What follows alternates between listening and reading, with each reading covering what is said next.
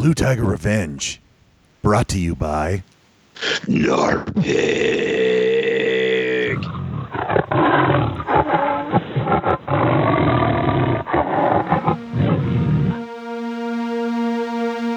Hit the Music.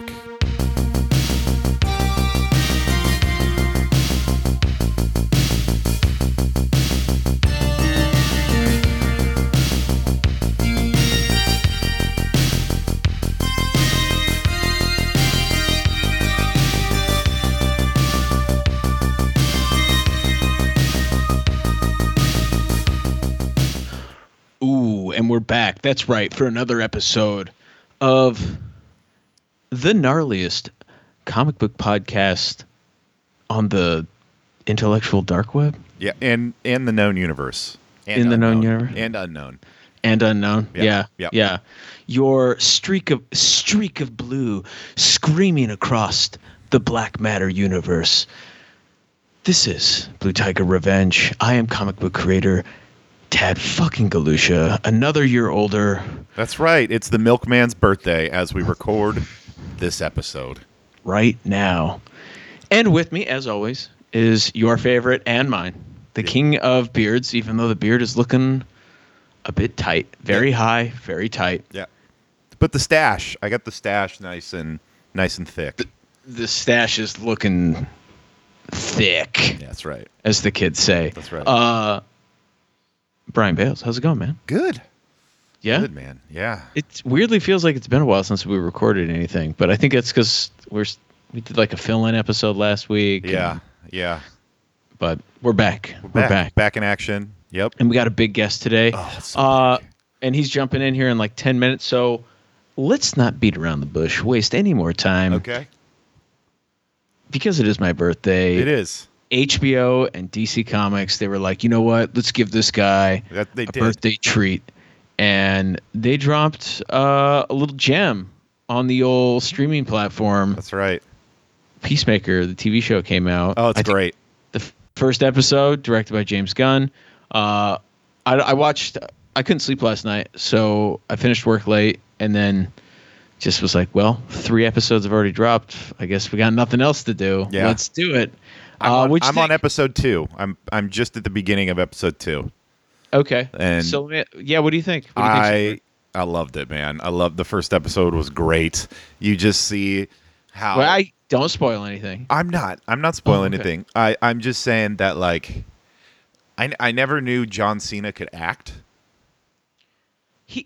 He's one of those guys that I like him when he's in comedic roles. Yes. The few times I've seen him try and do like kind of more serious stuff, it was like I don't think you could put him in a serious action movie. No. He's too ridiculous looking over the top. He is. Like he's just so muscular. Yeah, like, but when he plays into it, it's great.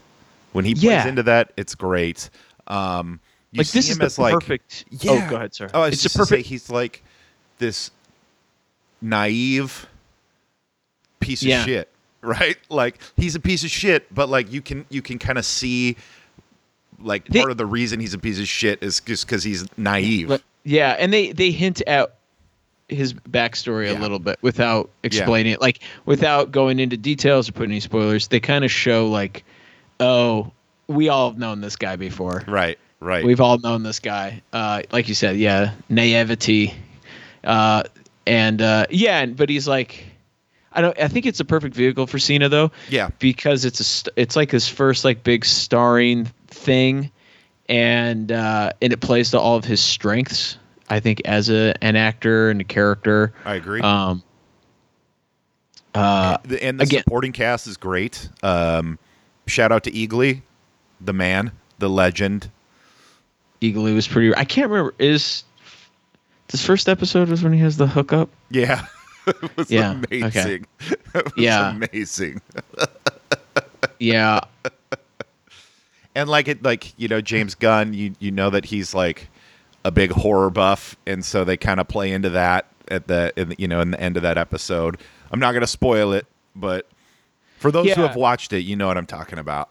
And I will also say they were really smart with their special effects. Yes. They because obviously it's a TV show, even though it's HBO, it's got a limited budget, right? So they pick and chose their spots where they really wanted to throw it in, and it looked good. Yeah. Like the eagle could have looked really lame and cheesy. Yeah. Which and I think it would have fit for the show if they would have done it that way.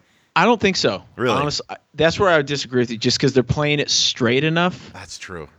And also, like, the bar is so high for all the superhero shit that, like, look at like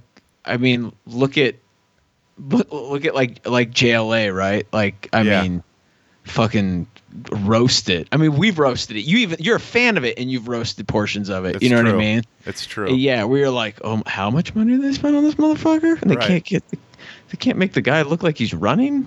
Right. Like this looks like 1982 Superman, like with the weird janky where he's chasing the. Remember that when he's chasing the train? Was it the train in the like first? So. I believe so. Yeah. And it's all weird. It looks all. It looks so freaky. But anyways, the Aquaman joke was great. Yeah, I like that they're poking jabs at like the current stuff too, like the whatever DC canon film stuff. Yeah, I think it's really good.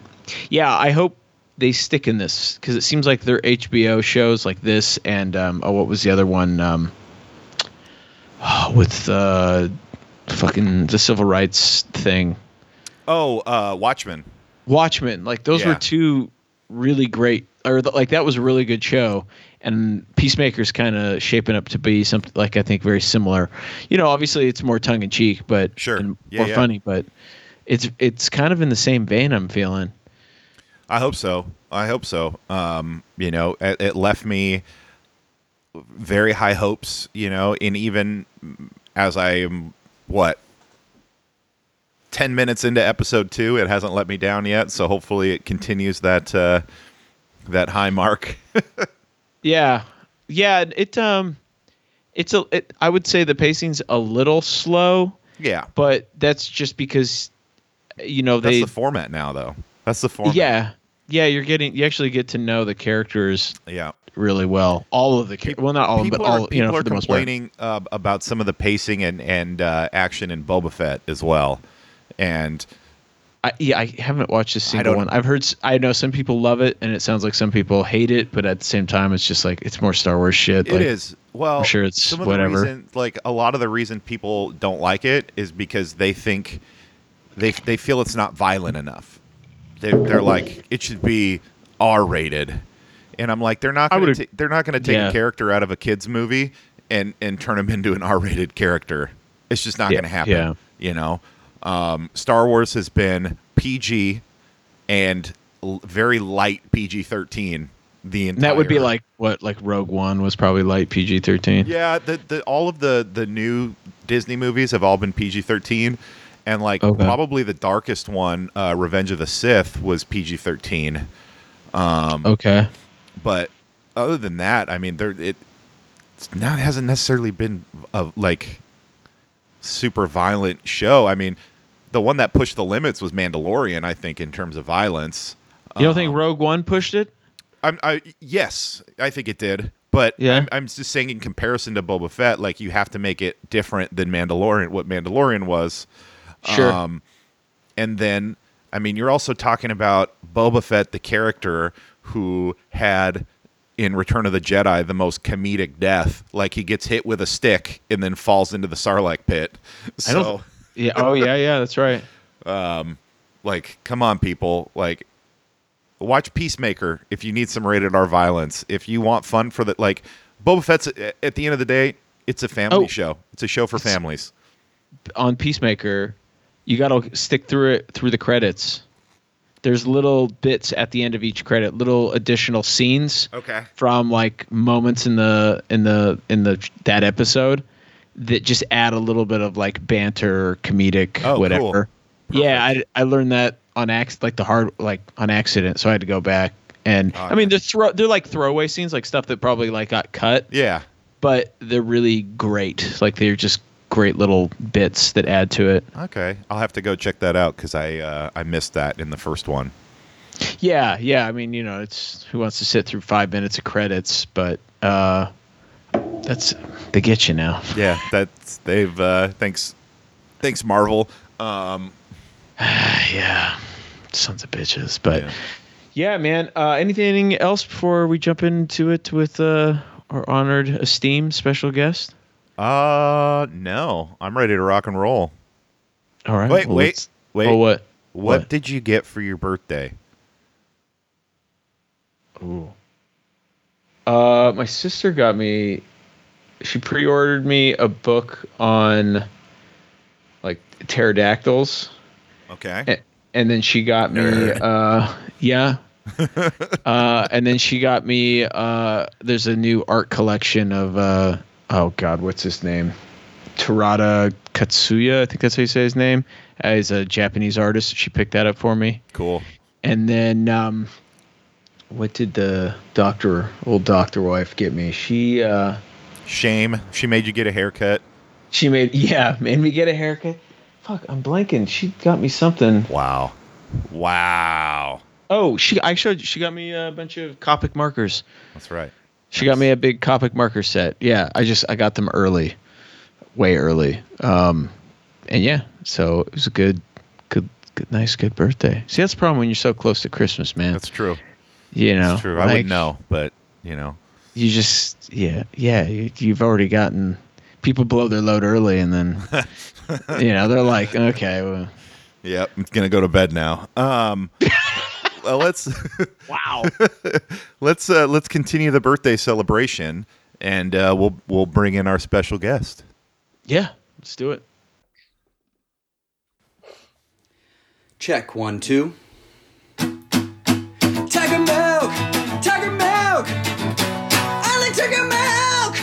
Give me some more of that, please. Tiger milk.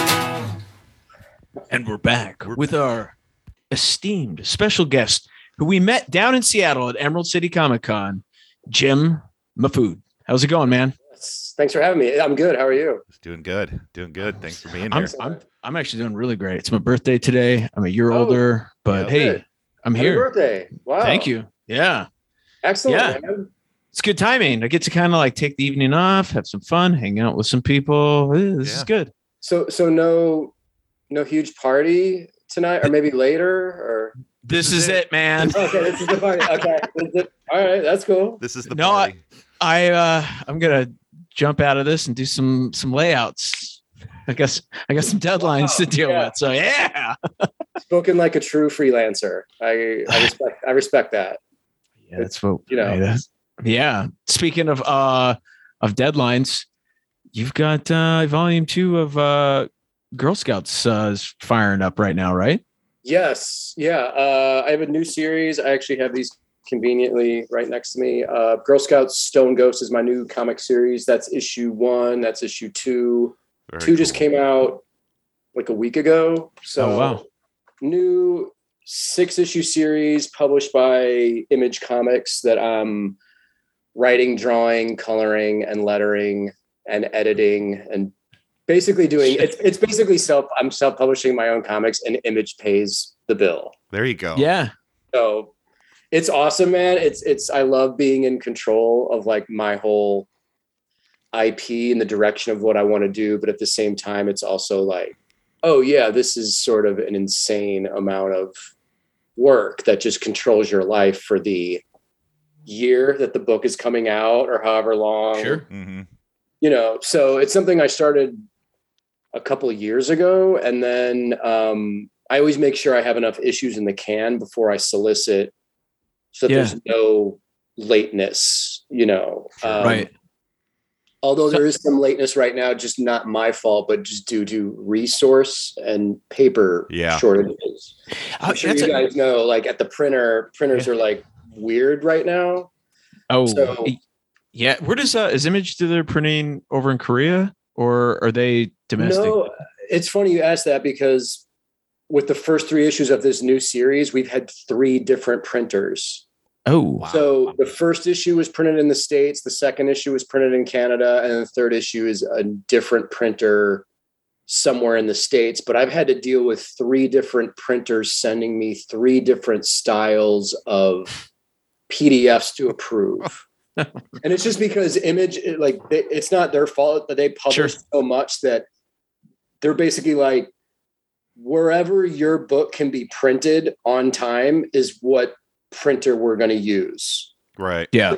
for that issue, for that month, for whatever. So it's been kind of a clusterfuck, but so far so good. I mean, Yeah.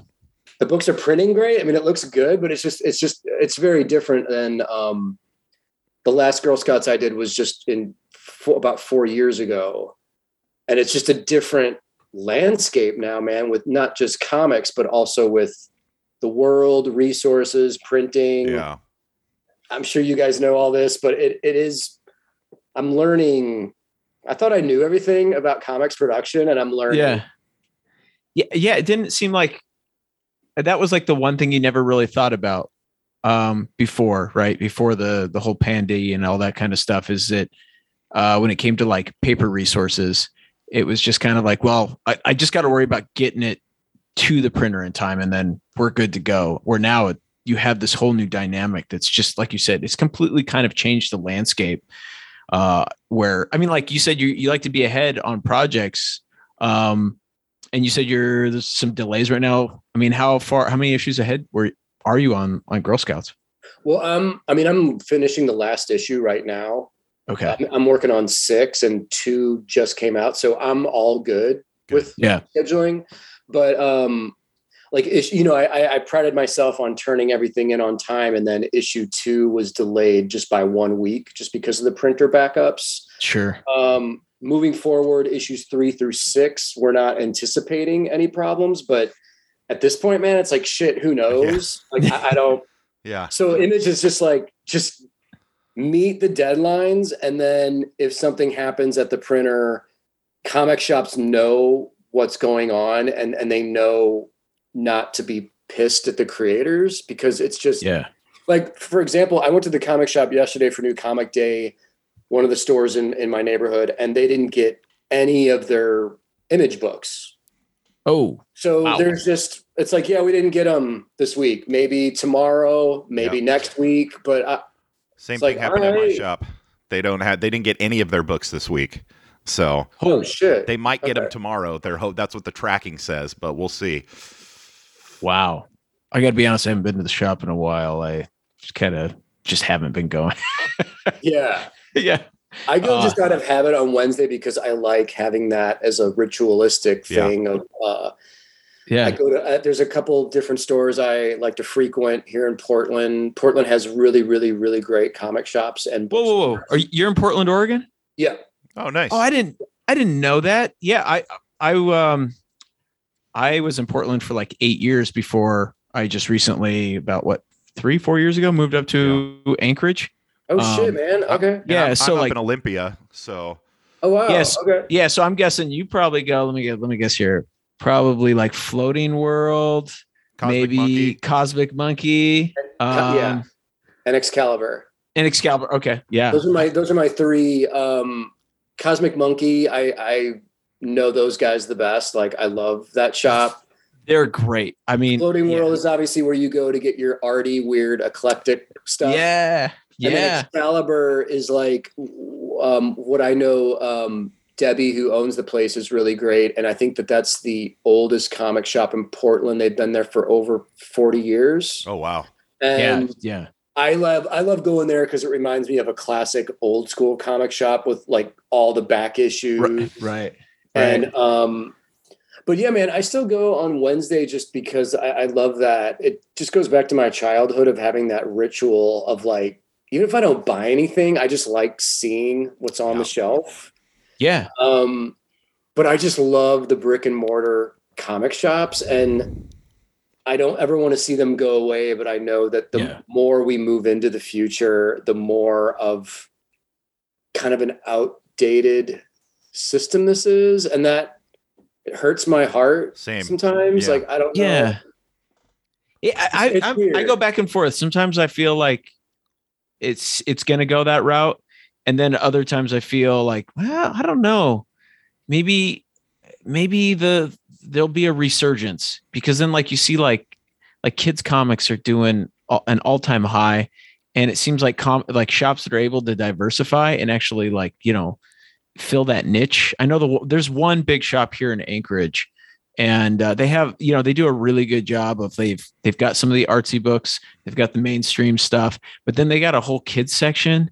Yeah. And I mean, like Bry's been up there a few times with me, and it man, it is swamped. You go in there and it's always so busy. And Oh wow.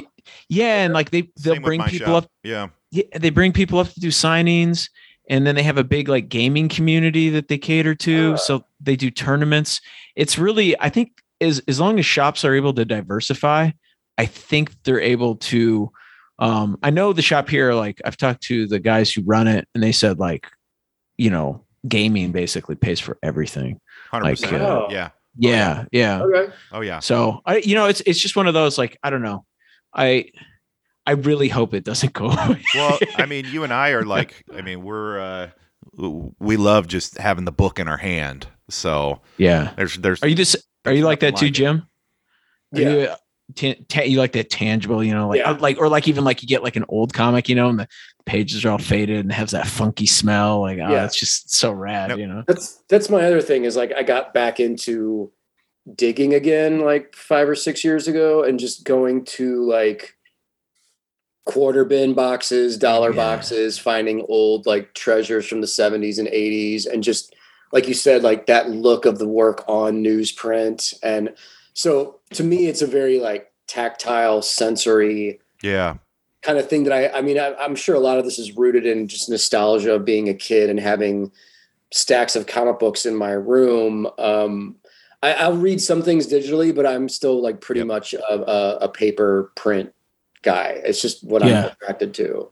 Yeah. So I Well, read, that- I read that my iPad at night. That's when I like it. Mm. That's my bedtime rituals. I'll read I have like the Wow. unlimited apps like Marvel Oh, and yeah. DC Unlimited. So I'll read like old stories, or ones that I never read. And then but I much prefer it's hard to read comics in bed without getting them all ruined and stuff. So right. yeah. Yeah. What are you doing in your bed, man? Reading, man. Okay. This is aggressive reading that's Yeah. happening. Very aggressive. Yeah. So with well, the Marvel Unlimited, you can literally just read the entire history of like Yeah. Ghost Rider or Yeah. something. Just Yeah. read. It's Wow. cool. That's cool. Yeah. that's pretty awesome. That's pretty. That's a Yeah. good resource to have. Yeah, I guess that would probably save a ton of space too, versus having every single issue of Ghost Rider. Don't get me wrong. I've still got boxes of comics, but Yeah. So, okay, when I first met you, Jim, you probably don't remember this, but we actually tabled together right next to each other at Rose City Comic Con in Portland. And you were working, or you just got done doing a run on, I think, Tank Girl. Yes. And you'd given me, I by no means, because I was like just starting. I was like working as like a ghost at the time, and I'd done something over at like Dynamite, and I think I was doing a little bit of stuff over at Dark Horse. And you were super nice to me because I asked like, oh, how'd you like working on Tank Girl? And you're like very accommodating to it because I was terrible. Let's just put it that way. I was a terrible artist at the time. And you're like, oh yeah, just email, who's the writer on that? Was it Martin? Oh, Alan Martin. Yeah. Yeah. You're like, yeah, just email Alan Martin, man. Send him some samples. I'm sure you could get on Tank Girl. No problem. Which I did do that. I never got a response, but I did do that. Okay. Well, yeah. And you gave me great. Right. I was like confident. He was like, I'm going to get on there. Oh man, I'm going to get on there. It's going to be awesome. But I just, that's how I got the job. I just hit him up on Facebook. I just really met and became friends with Alan on Facebook and was like, hey, huge respect to you and Jamie. And then he hit me back and was like, oh, I know your work. Do you want to maybe draw the next Tank Girl series? I was like, fuck, it was just that easy? Sure. That's awesome. Sure, let's do it. that's It's the only good thing that ever came out of being on Facebook. Yeah, that's it. Yeah. It's the only Yeah. thing. Otherwise, definitely. it's just pure garbage. But That leads me into how did you really get rolling in this kind of like crazy industry besides just emailing the Tank Girl crew and jumping on there? Emailing important people. Yeah. I came up in the 80s era where we were all like self-publishing mini comics and zines. Mhm. Oh, cool. And so just hustling that stuff while I was in art school, while I was in college, going to conventions and handing out like sample packets of my work. But then I actually self-published like the first 2 issues of Girl Scouts when I was still in college at like magazine size, and they were just printed like at Kinko's or whatever. Yeah. And I started going to conventions and handing those out. And I eventually started getting work from people that just saw that I was like serious and I was a hustler. And because back then it was like the internet was around, but we weren't using it to Right. network. And there was no social media. So when you would roll in and have a stack of your own self-published stuff, I think regardless of the quality, people would just look at it and be like, well, shit, this guy actually took the effort to write and draw his own comic, publish it, print it, staple it. Like, Yeah. okay, this dude's serious. And a lot of people, I think when they see that hustle, they're willing to give you a chance, Yeah. knowing that if you're willing to stick with it, you're going to get better with time, which is what happens to most artists. It's just getting that first shot, man. That's like it's always different for everyone, but Yeah. it's that first shot that's like, can someone just put me on and take a chance on me? Right. Kind of Right. thing, Right. you know? Right. And that's something I always tell like young artists is it's like, you have to have the talent and be in the right place at the right time, but it's also like, you need to find that person that's willing to give you that first shot Yeah. and Yeah. kind of take a chance and know that, you know, the work is going to improve from here on out, hopefully, you know? Yeah, I can't remember who it was. I did an interview once at some publisher, and they told me they said something like the best way to get better is to get on a book. Yeah, and I was like, that's probably the most realistic thing I've heard in this crazy industry yet. Is It's true. yeah, it's so true. Yeah, It's painful because you are growing. You're growing in public. I mean, you're going through growing pains. Where Yeah. it's like, I mean, I have work that was published in the mid and late 90s that I'm embarrassed of now, but it's out there. It exists. And it's part of my history. Right. But as an artist now in 2022, doing what I do, looking back on that, it's like, yeah, this isn't my best work, of course. yeah, But you kind of go into this situation where you're like, all of your growing pains are being put out in public. right. Oh yeah, yeah. So, but I don't really know Even any more so artist. now in a social media world. Yeah.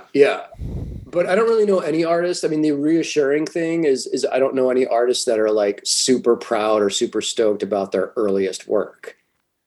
You know what I'm saying? Like most. Oh, I know. artists Yeah. are- I like to think that anytime you meet an artist in any field, right, where they're, whether it's music or film or, illustration or writing, if they're not growing, then there's probably an issue there. You know what I mean? Yeah. Like Yep. if they're not growing in some way, there's a problem there. Like they're clinging on to like what they did way too much. And it's probably more of a personal problem. Yeah. Yeah. No, it's weird. It's something I've had to explain to people throughout the years too, is people will say, wow, your style has changed so much during your career, during the years. And to me, it's like, well, yeah, that's what art does. Art Yeah. changes. Like my favorite musicians didn't make the same record over and over again. Mhm. They experimented, they tried new things. Sometimes maybe that didn't work. Sometimes it does work. But Sure. to me, the journey of art, not just making comics, but the journey of making images is like this experimental, playful thing that happens that sometimes you might go on a left turn here and it's like, oh shit, I didn't know that was going to happen. And Yeah. it could be good or it could be bad. But for me, I'm a big part of my work and my style is like experimentation, and also just keeping it fresh for myself so I don't get bored, because I do this shit every day. Yeah. Oh, So- definitely. I'm having a blast doing my stuff, but I don't ever want to get to the point where I feel like I'm rehashing the same old stuff over and over again. Yeah. Oh, yeah. Yeah. You know what? And I would say that's probably one of the things that is so apparent about your work is that you can see the playfulness with the medium, which I think a lot of artists were so caught up in like how our work is judged by readers and editors and so on and so forth that like sometimes you do get stuck in like a stylistic rut, or you just work with like, I only use tech pens and I only use stencils and that's all I'm going to use. And they never get outside of it. So like, I always commend the artists who have that, like, I guess, consistency, but at the same time, I like seeing guys well, when we saw you in Seattle, you were like printing up, like, I picked up that pop-up funk book, which I was like, that thing is insane. Yeah, like I bought it because realistically I was going, what am I going to do with this thing? And I was like, it doesn't matter. I'm going to put it on the shelf because whoever comes over, I'm going to pull it out and show it to them. I'm going to be like, what the fuck? This is a comic book? Holy shit. Yeah. You know? That's awesome. Yeah. That's one of those things that the sole reason it exists is almost just to show other people. It's just to be like, look at this crazy shit. Like, and then, but yeah, I mean, the fact that it exists, makes me very happy because I wouldn't have thought of that on my own. That was my buddy who designs my website and figured out the paper mechanics of making the pop-up books. My buddy Roston Meyer, who my mind works real like non-mathematically when it comes to art, very organic, very instinctual. And so you have to have the yin to that yang is a guy like Roston, who is a designer and who thinks very mechanically and mathematically, and is explaining to me like, here's how we can make this and construct it and make it a physical, tangible object that we can sell to people. Yeah. So to me, I'm like, wow, okay, I don't know how to do that. I can draw anything. I can draw new supplemental material for the pop-ups, new background stuff that you need, but the mechanics of how this works and folds and constructs, I have no idea how to do any of that. Yeah. So that's where like the partnership comes in. And then we make this thing that I wouldn't have thought would have existed, before. I mean, it was cool, man. It was cool. It's one of the, I have it right front and center, like on my, so whoever comes over new, I'm like, you got to see this. I got to show this to you. Like you're going to be blown away. I've never seen anything like this before. Awesome. Yeah. Thank you. But, well, I guess I want to ask the next question then would be like, is there, because you do, your work is so organic and, you are experimenting all the time. Is there a method to your madness? I mean, like, do you have a process? Do you start in pencils and then just work your way up, or do you start digitally? Like, I mean, if there's even a way of breaking that down. Yeah. I mean, every piece is sort of different, but I'm still a real diligent sketchbook worker. So at night, I'm usually on the couch behind me, just doodling in my sketchbook, kind of preparing for what I have to do the next day, and looking at comics, going through reference material. But yeah, it starts with me doing just sketchbook work, thumbnails, figuring out if it's a variant cover or a single illustration, figuring out the layout design. If it's comics, which I'm doing right now with Girl Scouts, it's having the script in front of me, breaking it down page by page, doing thumbnails. So in that sense, I do work like very traditionally in a sense.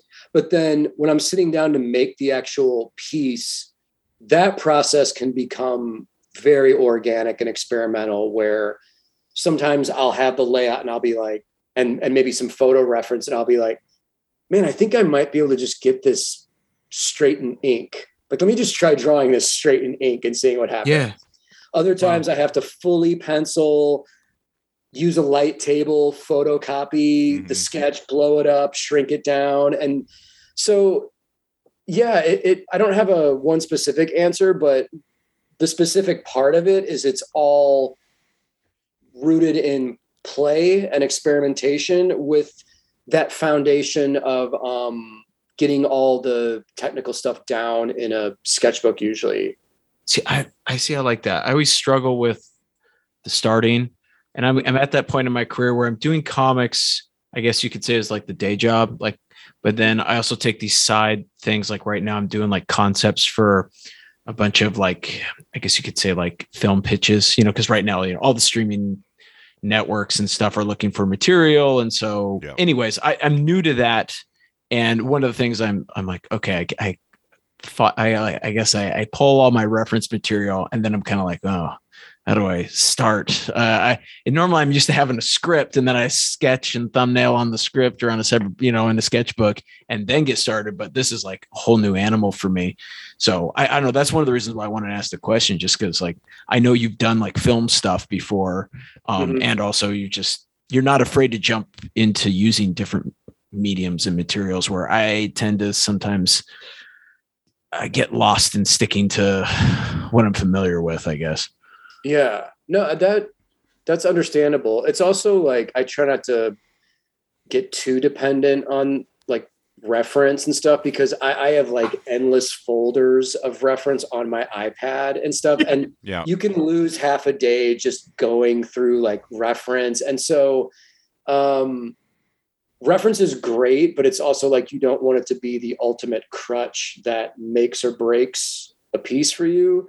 So I try and keep it organized where I'm like, okay, what is the essential reference that I need for this piece, the pose I'm looking for, and then I have to go into it knowing like I'm going to build so much onto this that the reference is just this loose blueprint, and it's really going to be on me pulling out my bag of tricks to make this thing work. Yeah.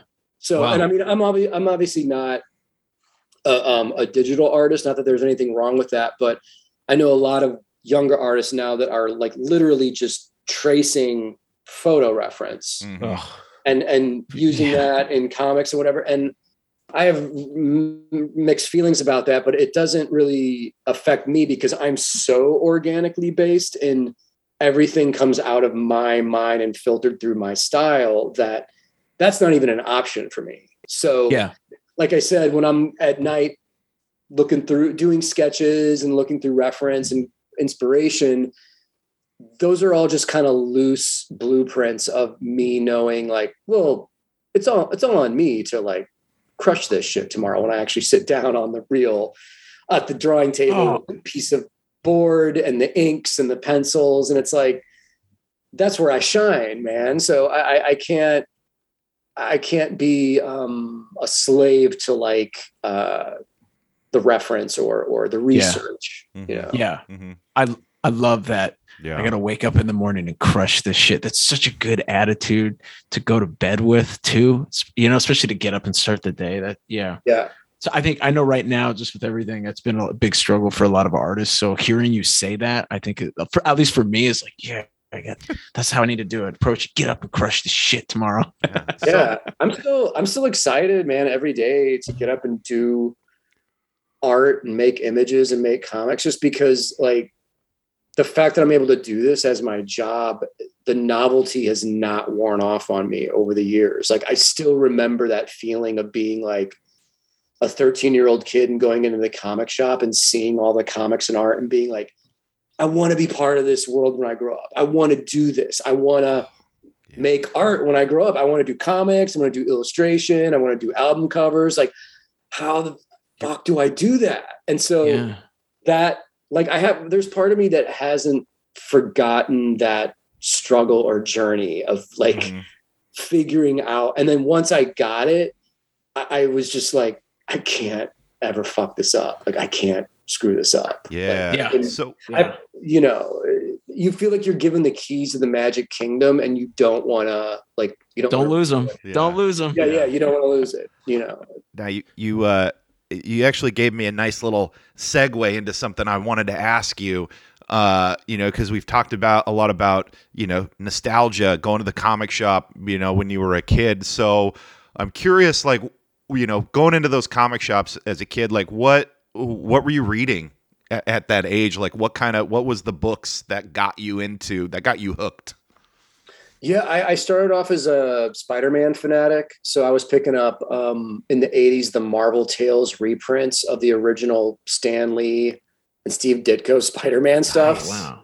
Not Yeah. realizing that stuff was from the 60s. Yeah, yeah. Oh, wow. So my first exposure to Spider-Man was the Steve Ditko version, which I still think is the best. I love his shit. It's so Yeah. weird and surreal and psychedelic. So I was buying that. I was being a child of the 80s. I was buying G.I. Joe Must. every month. And I got super lucky and discovered some older kid turned me on to the Ninja Turtles like right before it became the cartoon and the Yeah. toys. Oh. Yeah. Oh, So wow. I picked up like issue 10 when it came out of the original black and white series. And that like completely transformed my brain discovering that book. Yeah. Have you So- worked on Turtles yet? You seem like I think you'd be a good fit to do some stuff on that. I would love to. I haven't. I did a variant cover for them for IDW for San Diego a couple years Okay. ago. But ironically, man, when I was living in LA, I wound up meeting Kevin Eastman. Yeah. And he gave me a shot to do a short 10-page story in Heavy Metal magazine when he was still the publisher. Cool. Oh, sweet. So I didn't work with Kevin on a heavy metal thing, but I would love to do something. Do you Turtles. do you have Kev's contact info? I have an old email that I don't know. I'll get you. Still works. I'll get you his stuff. Okay, that'd be If great. you want- Yeah. I was lucky enough. I got to work with him on a few things, and then I worked on. Brian, what was that thing that him and I worked on? It was the Teenage Mutant Ninja Turtles Munchkin board game. Yeah, it was Oh, really shit. cool. I did all the pencils, and he did all the inks. No kidding. And so like for like a nice like 6 months, like I got to work like, back and forth with him. It was actually kind of a surreal experience. yeah. Like I never told him, but it was one of those where I was like, fuck, this is the guy that like, these were like kind of the first comics I read that like in the bathroom of elementary school of like second grade, this was like currency, Yeah. Yeah. during lunch, this is what you traded to get stuff. It was That's awesome. Ninja Turtle comic. Yeah. And now here I'm like working with the guy who, created it. It was an awesome experience, but he's a great dude. Kevin's like so great. And He was one just of a our- nice guy, just a good Super nice. dude. Yeah. Like we met a couple times because he was still living in LA as well, and we would just grab like lunch and a Cool. coffee and just hang out and talk.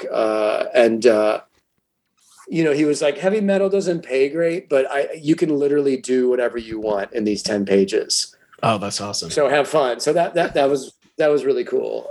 Yeah. That is rad. But yeah, I would love to do something Turtles related. So I'll hit you up after this. But Yeah, definitely. Perfect. Yeah. and Yeah. man, with the comic shop stuff too, it was like when I went into the comic shop for the first time, I was buying comics originally at the grocery store that my mom went to every Friday. So that's how I discovered comics, Cool. Yeah. just on the magazine rack. But Same as soon as I looked in the yellow pages and saw that there was an actual comic book specialty store in St. Louis, where I grew up, I begged my parents to take me there. We went to this spot. It was called Bob's Comics. Super small, hole in the wall, like dark, dingy, Yeah. old school, weird comic shop. As they Yeah. should be. But I think it was like, it must have been 86 because Dark Knight Returns was still on the shelf. Oh So shit. Dark Knight Returns was coming out at the time, and I vividly remember seeing issue 2 where the cover is Batman all like gnarled and looking Yeah. like a monster. Yeah. And I was very like shocked and disturbed by that image as a kid. I was like, why is That's Batman, Batman. why Yeah. is Batman a monster? And I showed it to my mom and I was like, can I get this? And she looked at the price and she was like, $4. We're not paying $4 for a comic book, Yeah. because it was the prestige format. And at the time, monthly comics were still 60 cents and then they went up to 75 cents. Okay. So it was just one of those things, funny memory of being like, I held Dark Knight Returns issue 2 in my hand when it came out. I just couldn't get it at that time. It was years Yeah. later when I started like Yeah. earning my own money. Yeah. that I had to put, But it was good. You had good taste in comics, though. I mean, that's like an all-time classic. I can't say the same. I was a kid. Wolf. Cap Wolf. So oh God, yeah. Wow. So I was a big Universal Monsters kid, and I was probably like, I don't know, 6 or 7, and we were visiting my grandmother in Nebraska, of all places, like tiny little town. I think we were in Lincoln, Nebraska. Anyways, we went into some grocery store, and Cap Wolf was on the shelf, and I was like, "Whoa, it's a werewolf!" And he must be a soldier of some kind because he's wearing the American flag. That's hilarious. That was my like gateway drug into the but now I'm like, I think back like, man, that was out of all the Captain America stuff, that was by far the worst. And I was random. Like, it's the best. Yeah. Yeah. But that didn't last for long either, obviously, right? That him as I think werewolf, it was like 6 issues or something. Okay. You know, it was in that period where I don't think his books were selling very well. So they were just kind of throwing paint at the wall and hoping it sticks. I love it. Yeah. I love it so much. Hey, whoever worked on it, you know, they drew the shit out of it. So I'll give them that, you know. Yeah. Is that Ron Garney? No, he came on later. Like, okay, I think Ron came in like it's 98 or so. I think that was when he had his big Cap push. Like when the whole like when Marvel was like in the bankruptcy. Oh God, and they're revamping everything. I don't know, but so you said you read a bunch of comics when you were a kid. You're also now you're working on other things other than comics. You mentioned like album covers. I think I want to say I read somewhere that you worked on. Did you work on the Into the Spider-Verse? Am I? Yeah. Okay, I didn't. Awesome. I thought I was like, am I making that up? But I thought for sure I'd read somewhere that you'd worked on that. So I gotta ask, like, how's the album cover? How's the film thing? How do you enjoy that world? Because those are very different than the comic book world, I would imagine.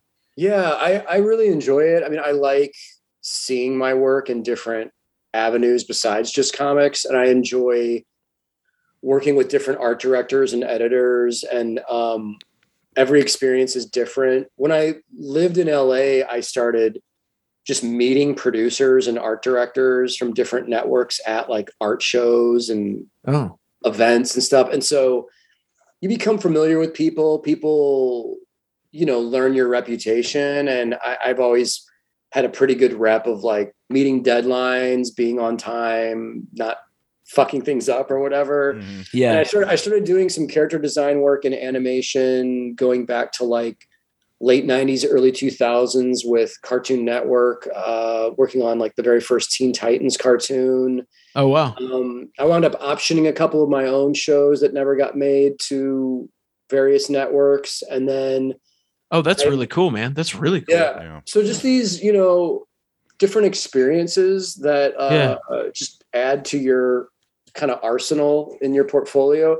But a buddy of mine, a producer named Mike Moon, wound up going from Disney to Sony and hit me up in like 2015 about the Spider-Verse movie. And at the time they weren't saying anything about it. He just hired me to do a bunch of crazy like Spider-Man imagery in my style. So without even saying Miles Morales or anything. Yeah. I just got hired to do a bunch of crazy looking Spider-Man shit. And by chance, I threw in a drawing of Miles Morales in the Peter Parker Spider-Man blue and red outfit. And he wound up hitting me back and was like, will you come back for like round 2 and do more, like do passes on the main character? So it was like old Peter, then Miles Morales, then Gwen Stacy, and then Peter's roommate. Genki. Wow.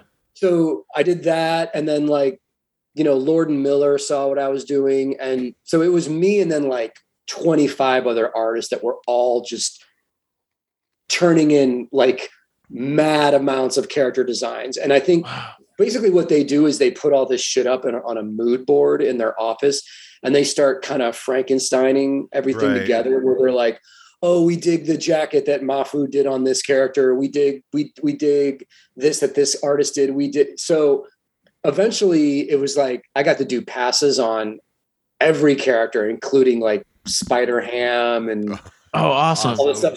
So I worked with those guys for about off and on for like 2 years. And Wow. then I started seeing footage of what they were doing, and I was just completely blown away by I had no idea they were going in this like super stylized, ultra hip Yeah.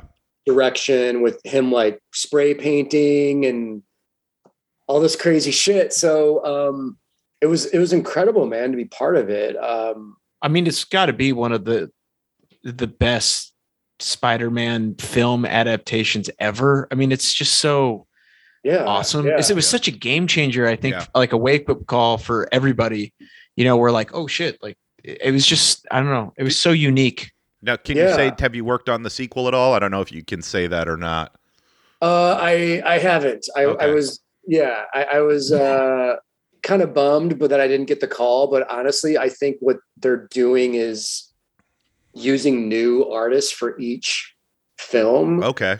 And I also think that they Keeps it fresh, I guess. yeah, I also think that they kind of like they get the magic that they need from you. Right. And then Yeah. and then because it's studio and corporate, they're like, we got his thing that we need. We can move on. We got to it. other artists. We got his juice. Let's get Yeah. somebody else's. Yeah. Yeah. Yeah. It's Yeah. kind of weird, but when you work on a corporate thing of that scale, you sort of have to know like they're looking at all of my work and everything I turn in.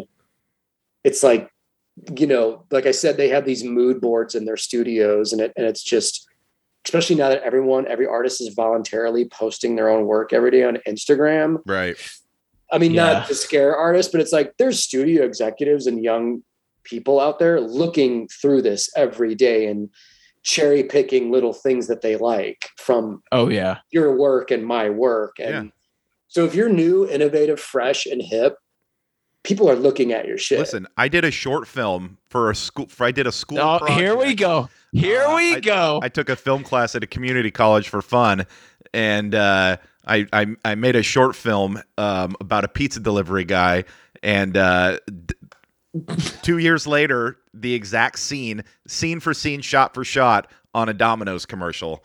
So I will Oh, say shit. it was pretty much shot for shot. yeah, Now, when he told me this, I was like, all right, where's the tinfoil hat? Like, let's slow down. You're and not then I going to showed it to sue you. Domino's. And I saw it and I was like, oh shit, they actually, I mean, it was one of those, like Yeah. somebody probably saw his video on YouTube. Cause we did a search, right? For Yeah. like, what was it called? Oh, It's like pizza delivery or something. my short.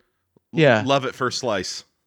Okay. So like you did like a search for like pizza slice. Yeah, For like way down, it would pop up. So I was Yeah. like, oh, someone probably did a YouTube search and then watched it and was like, oh, that's a good little Shit. good part. And then Yep. did you ever contact them? no, Come on, man. It doesn't. I should. It doesn't sue him, right? surprise me. It doesn't surprise Well, me that stuff happens. Yeah. I mean, it's like I Yeah. said. I mean, we are voluntarily all putting our work Yeah, out there in the world, and it's just kind of like you don't know who's seeing this stuff, you know. And I mean, that's kind of the ironic thing is I like an example of that is 2 years ago I did some loading screens for Fortnite, you know, super huge Yeah. video game, Yeah. Epic Yeah. Games, awesome. That's game. awesome. The kids that from Epic Games that hired me only knew me from my Instagram. They didn't know my comic book work. They Oh, were wow. just like, we just came across your stuff on Instagram. We think it looks awesome. We wanted you Wow. to do some stuff for us. Do whatever you want. Keep it PG rated. No butts, no blood. You know, no Ah. crazy shit. But they're like, but do your bugged out style. But these art directors were kids that are in like their 20s. right. So they don't know Wow. about any of my like old comic book shit. And it doesn't matter. It's just, you know, them discovering what they like and kind Yeah. of cherry picking. And in a way it makes it like really democratic in a way where Yeah. you don't know who's going to stumble upon your stuff and just see it for what it is. And the credentials, it's like, I've never been asked if I have like an art degree No. or like no one gives a shit. They just want to know if you're appropriate for the job and you can make the deadline. Right. Yeah. Right. Yeah. That's about it. So that's one of the things I like that is to me very like democratic about being a freelancer is most of these people don't even know me or know what I look like or will ever even meet me. It's just an email from an art director or editor somewhere Yeah. who's like, can we hire you? Do you want to do the gig? Can you make the deadline? Maybe we can work together. It's kind of crazy, right? Because like when you explain it to people that, I mean, most people I know are, they have a place where they go and they work and they're on a contract or they clock in or something like that. So when they ask and I, kind of break it down like you just did, they're like, what? People just out of, so you don't ever talk to them. I was like, yeah, you might, but I mean, how many editors, even in comics, like how many times have you actually had like a real like video chat like this, like we're doing now with an editor? Like never, like I don't even know half the editors I've worked with even look like. Sure. Yeah. I kind of like that though. I kind of like that it is just revolving solely on the output of what you do, and like I said, man, like with comics, especially very small community, very small business.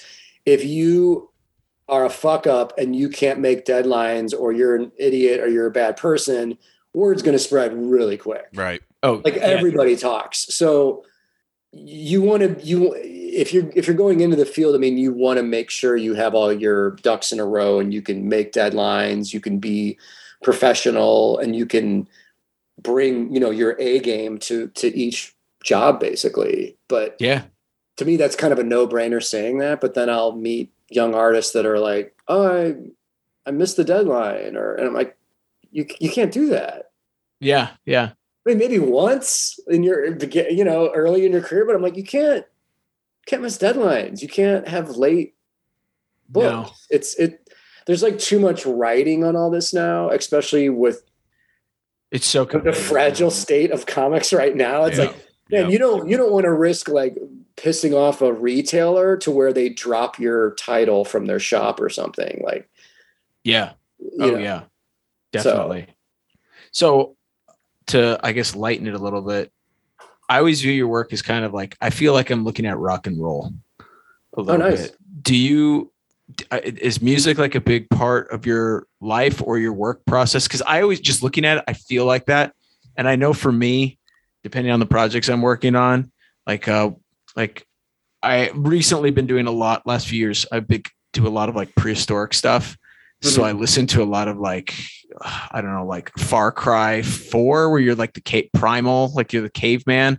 Like I play that soundtrack all the time. I'm always in this like, heavy, like ancient drums and all that kind of stuff. Weird like Norwegian. Yeah. But anyways, with your music, like what is the atmosphere that you're building for yourself? Yeah, I'm a big music fanatic, obviously. So I've been collecting records since I was like 11 years old. So my collection has everything ranging from like Misfits to MF Doom, Whoa, okay. Rock and roll, 70s punk, 80s ska, jazz, bebop, hip hop, like I mentioned. I'll even get some Slayer records out and get like super heavy with shit. Whoa. But yeah, I love. Now, do you have any Toto?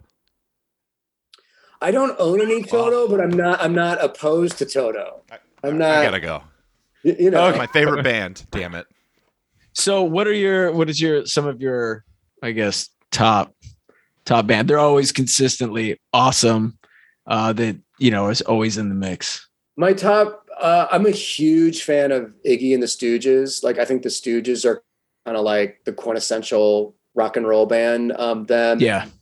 Like Black Sabbath and Zeppelin. And then I'll go, as far as like the 60s and 70s, like funk, soul kind of stuff. I'm a huge James Brown fanatic, Sly and the Family Stone. Oh, yeah. Anything with those horns and that groove, like that's just great stuff to draw to.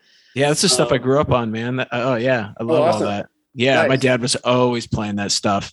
Okay. Always. Yeah. Yeah. My mom had all those records and was very funky for a white Irish Catholic girl.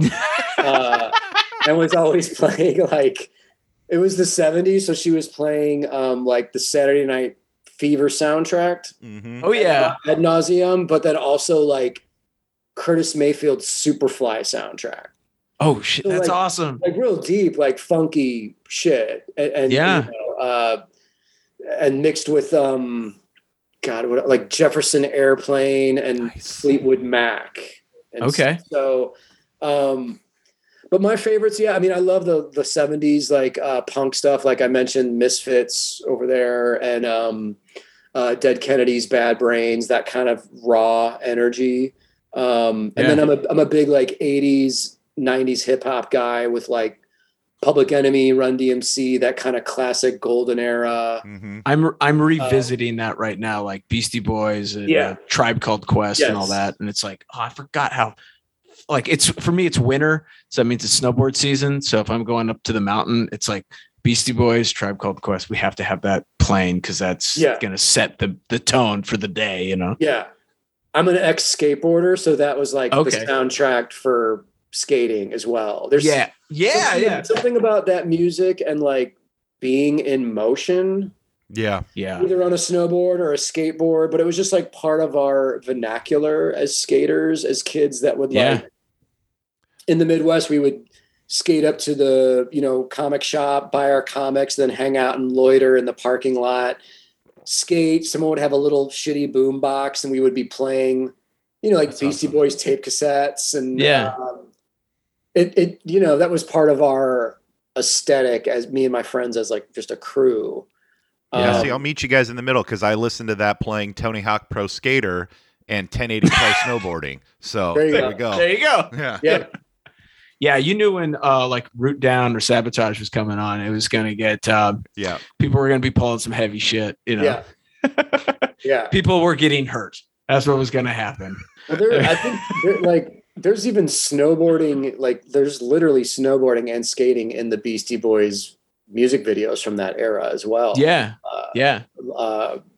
The Check Your Head early 90s era and stuff like that. So yeah, but for me, man, like I always associated getting away from my family and locking myself in my room and drawing with listening to music. I'd crank up the Okay. music, hang out, look at comic books, draw, and that was like my escape.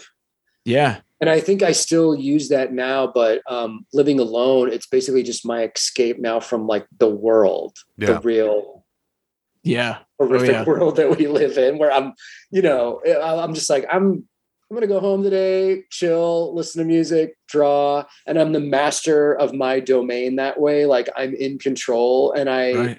just feel great when I'm doing that. So again, like I mentioned earlier, like one of the reasons I still get jazzed every day to wake up and do art and make images is that's where I shine. You know, that's where I'm like, oh, I know how to do this. Like, even if shit doesn't work out that day, say I mess up the piece or it's just not it's not a productive day. Sure. Being in the studio, just the vibe of it, the atmosphere, it never feels like wasted time to me. Yeah. Yeah. Yeah. No, I am right there with you. Yeah. That's, there's something, especially if you can cultivate like that, you said that bubble for yourself, you know, Mhm. where you're going into a very cool place where cool things happen, even if it's just a chill time. Like over Christmas, we had like some people came over and we ended up just sitting down in the studio on the floor. Cause I don't have any furniture in here really, except for the desks, you know? So we just all sat on the floor, drink whatever we had and listened to music the whole time and just bullshitted. And it was just, it was the best. you know? Awesome. Yeah. I love But, that. yeah, I mean, right. It's, you know, things are too crazy out there. So Yeah. you just got to chill. Yeah. Yeah. I mean, luckily, I feel like I luckily just chose the correct career path for the current state of things as well, just because Yeah. I did most of this new Girl Scouts comic series last year because there was nothing else to do. And Yeah. a bunch of other freelance stuff kind of ended or fell to the wayside. And I was like, I'm just going to hunker down, man, and concentrate on doing my book. Like I know what I want to do. I'm writing, I'm drawing, I'm doing every aspect of it. It's like my work is cut out for me. So I know what my purpose is every day. And I don't know how you guys are, but for me, it's like, I don't like feeling directionless. So I like knowing what I have to do when I wake up. Yeah. Like, I have yeah. to do this page, or I have to start this new cover, or I've got to, and that's why I was saying, like, I even do my prep works usually at night when I'm just chilling on the couch, of starting to think about what I want to do, some layouts, some sketching, because I like having that plan of attack the next day and just going fully into it. Well, I love that. I'm not that organized. I'm going to be honest. I'm still trying to figure out. And sometimes it's like I don't know. I still get in that where it's either there's too much work or there's not enough work. Yeah. Mm-hmm. And obviously you'd rather have too much work than not enough work. But when there's too much work, sometimes I don't know. I get lost in the like, oh fuck, that's the mountain I got to climb today. I don't even know what's the first handhold. Where do I even start? Right. But I think I should start doing like that, where like when I'm done, you're done. And then you jump into the thumbnail process. It's more relaxing. You can flow more. It's probably not the best way to start the day. I come from a military background, from where, you know everything that you have to do and where you have to be 24 hours a day, 7 days a week. And so then when you get out, it's like, oh shit, what am I, I don't have anyone telling me what to do. So I, having to find that like happy medium, right? Where, I still have things that I need to do for myself, but also, get that little bit of flexibility that you might not have never had before. Right. Yeah. Yeah. My dad is an ex like army guy, and you can tell just having that training, it stuck with him and still does for the rest of his life. I mean, he's like up at the same time every day, has this regimented schedule, ran our household like the military, where we all had like chores. I actually teach a class about that, about those, about that skill set. No, because I work for the Department of Veteran Affairs, and I actually teach a class about it's called Battle Mind to Home Mind. So the skills that you learn to survive in the war zone, and then what it looks like when you what it can look like when you come back home, because those things all stick with you. Yeah. So actually I teach a class on that. Wow. It did benefit me. Like, I explained to my dad a couple of years ago that like his extreme discipline and like regimented way. Luckily my mom was super chill, and they had a real nice yin yang balance. Yeah. But him always, I basically explained to him the discipline you tried to instill in me of like being on time, keeping my room clean, the car clean, the lawn mowed perfectly.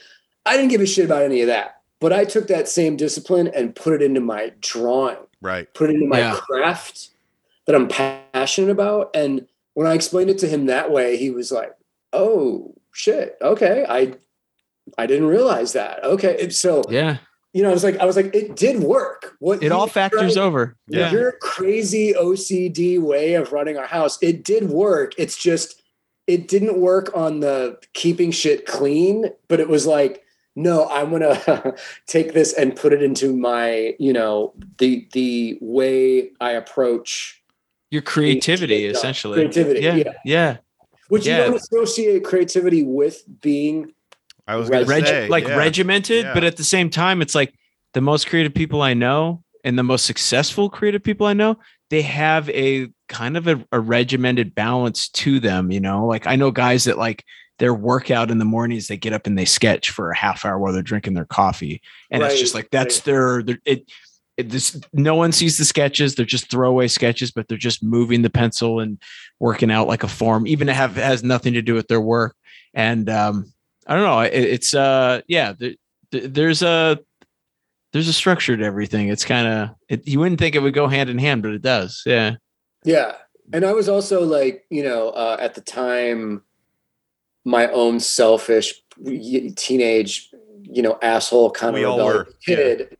So anything that my parents were telling me, I was like, yeah, I got it all figured out. And I left home when I was 18, like right after college, high school. I was like, you guys are awesome, but you're crazy and you don't understand me because I'm an artist and I'm living on the edge and I need to go find my own path. I need to. Yeah. And they were like, all right, weirdo, whatever, good luck. But when I started getting work and I started, I guess, making it, you'd say, they were pleasantly surprised and very proud. They were like, oh, that's awesome.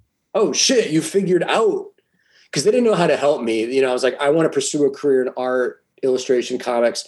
They said, that's fine, but we don't know anything about that. So we don't know how to help you. Mm-hmm. That my family was the exact same way. And they would try and give advice, but you're like, it doesn't work that way. It's you don't just go and apply at a company and then you work there for 10 years with a pension. It doesn't work that way, guys. I'm sorry. Yeah. So when I was a kid, real quick, I thought from reading comics that you literally did have to move to New York City and you would go to Marvel or DC every day and clock in if you were going to draw comics. Like I literally thought it was like a 9-to-5 day job. So did I. And all the artists lived in New York. Like I didn't know the concept of freelancers when I was a kid.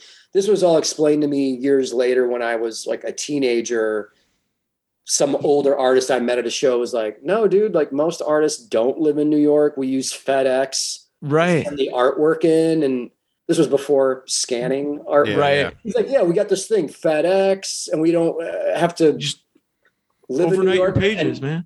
To me, that was like, oh shit. Well, that makes it even easier then. Dude, I dropped out of college because I thought that you had to get a job in New York. So I got into the Kubert School and I was like, well, this is perfect. I'll go to this comic book college. And then in the third year, when you're about ready to graduate, they give you an interview with Marvel and DC. And I was like, perfect. I'll go do 3 years. I'll get really good, work my ass off. And then I'll get hired by Marvel or DC and I'll just work in the offices there and we'll be New Yorkers. It'll be great. Quickly found out that was not the case. Right. Yeah. When were you at the Kubert School? I was there from I think what it'd be 06, 07 to 08, 09. Yeah, because it's just a 3-year program.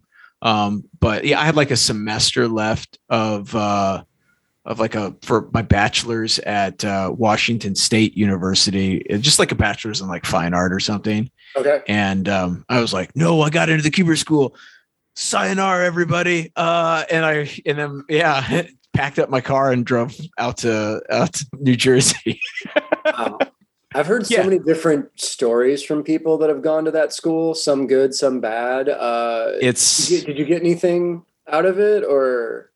Yeah, I actually really loved it. I mean, I would say there's good and bad with it just because it is like how you would think how they would cast like an 80s movie for an art school, especially a comic book school. You get those most bizarre people and I don't mean that in a bad way, just like all of, like the wonderful weirdos of your life all of a sudden are all going to the same place. So oh, my cousin told me a story about this weird guy who went to high school with. That guy's probably going to be at the Kubert School because we're all weirdos. We're all like into this like strange stuff. And so it was interesting because I grew up in a very rural area. So I didn't have access to a lot of like pop culture stuff, except for like the reruns that my dad exposed me to, which was all like 50s, 60s stuff. So I missed the whole like Image Boom. I missed all that stuff. Like I'd read some Captain. Quote every episode of the Munsters. That's true. Yeah. So there you go. Like, have I seen a ton of Gilligan's Island? Yes, definitely. Nice. But it was the perfect place for that because you've got we had like working professionals, we had former editors who were all teaching classes. And then you've got like these all these individuals from all over the world. Like we had people from Europe and we had people from Asia and then people from all over the US and Canada. It was actually kind of a wonderful experience. Now I would say they ran it like the deadlines were how it was in the 60s. So the burnout rate was super high. I mean, they just would work you to death. I would say nobody came out with like a phenomenal portfolio. It was like you get through the program, get your assignments done, and then that summer work on your portfolio. But I was very I worked at the school. I worked in Joe's Joe had a studio downstairs, Telegraphics, that did all the military comics. So I worked there for the summer. So I made sure that I was like there 24/7, the first one at the building, last one to leave, year round. And I think that benefited me because I got to like know Joe kind of on a little bit of a personal level. Same with like Adam and Andy. And so I'd see them throughout the summer. So school never stopped. So while everybody was taking summer break, I was like, I could play catch up. And so it allowed me to catch up. So, I think that helped me actually make it as a professional, because I wasn't very good. I had zero understanding of comics, where when I got there, I was like, oh shit, everybody, all the people I was going to school with, it seemed like they knew every artist, every writer, every editor. They'd read every Marvel DC comic ever published. It was one of those where I was like, I knew Jack Kirby. And I didn't even know who Jim Lee was when I went to the Kubert School. And this was 2003. I should have known who Jim Lee was at the very, not 2006. I should have known. But yeah, so I think that now I was like, holy shit, I went so blind. I just went right in. But that's the beauty of youth, right? You can make these decisions like, nope, I want to be a comic book artist. I don't know anything about it, but it seems like a good way to find out. That's my niece. That's my 13-year-old niece right now, wants to be a comic book artist. So nice. There you go. Yeah. Yeah, but we didn't have YouTube back in the early 2000s to just where I could like watch a video on how to be a comic book artist. That's true. That's true. Yeah, it's actually pretty good though. Yeah. I don't even know if kids need to go to physical art school at this point. Like save the tuition money and maybe I always recommend, find a local figure drawing class in your town or city. Get your figure drawing and your anatomy chops in person, if you can do it from a live model that way, and then learn all your other technique stuff through YouTube. Maybe I don't know if that's terrible advice, but I would $50,000 a year, man, to go to a school and then 4 years later getting out with like 6 figures of student loan debt. It's fucking crazy. Yeah, I advise the exact same. I'll tell kids, I go, if you got good grades and you're a good student and you can get into a state school program, take advantage of it, get a bachelor's degree, take some business courses, get like a well-rounded, take some English courses. Cause you might decide that, you know what, you're like writing and you want to write your own comic stories beyond just drawing them. And all that stuff will, give you kind of, or if there's any other subjects you're interested in, you never know, you might decide you're like, find out that you love anthropology, get your minor in anthro or whatever. I don't know, that way. Cause like, I would say like, I hated when I was in college, but I lean on those classes that I took at Washington State so hard now. Because it kind of just gave me a foundation for other things beyond, comic book stuff. Right. But yeah, I would say I'm with you. Like Pinterest, Instagram, YouTube. There's so many good tutorials of like amazing artists just drawing, and like, oh, this is how I draw a figure. And, you're like, okay. It's amazing, man. I mean, yeah, YouTube alone, I'll just be like, oh, wow, look at all these videos. Yeah. And on just shit like drawing hands. Yeah. Like 5,000 videos. Like, I've been drawing hands for 30 years, but some of these videos are actually teaching me like new. Right. And it's not just the art too. They've got like, there's classes or that you can watch YouTube videos on like doing layouts, and, making, page flow, all of those different things. It's crazy. Yeah. Yeah. I mean, it's like you can learn like every stage, it seems like, of the comic process, like in the summer. You know what I mean? If you have the discipline, for sure. Yeah. I mean, it seems like I mean, but that's kind of comics, right? It seems like the people who stick with it and Yeah. stay in it are the people that are obsessed, where they love it. I mean, you have to be, right? You just kind of have to be. The diehards. You can kind of like tell the kids that are just into it as a hobby. Yeah. Or just into drawing in general as a hobby. And I think that's fine to have hobbies for sure, Yeah. but like to pursue it as an actual dream and to make a living off it and to be in the grind of it every day requires a certain amount of like just undying passion mixed with slight insanity, I would say, just to want to like do this every day, the countless hours alone in a studio, hunched over a drawing table. It's a specific calling. It's not for everybody. Right.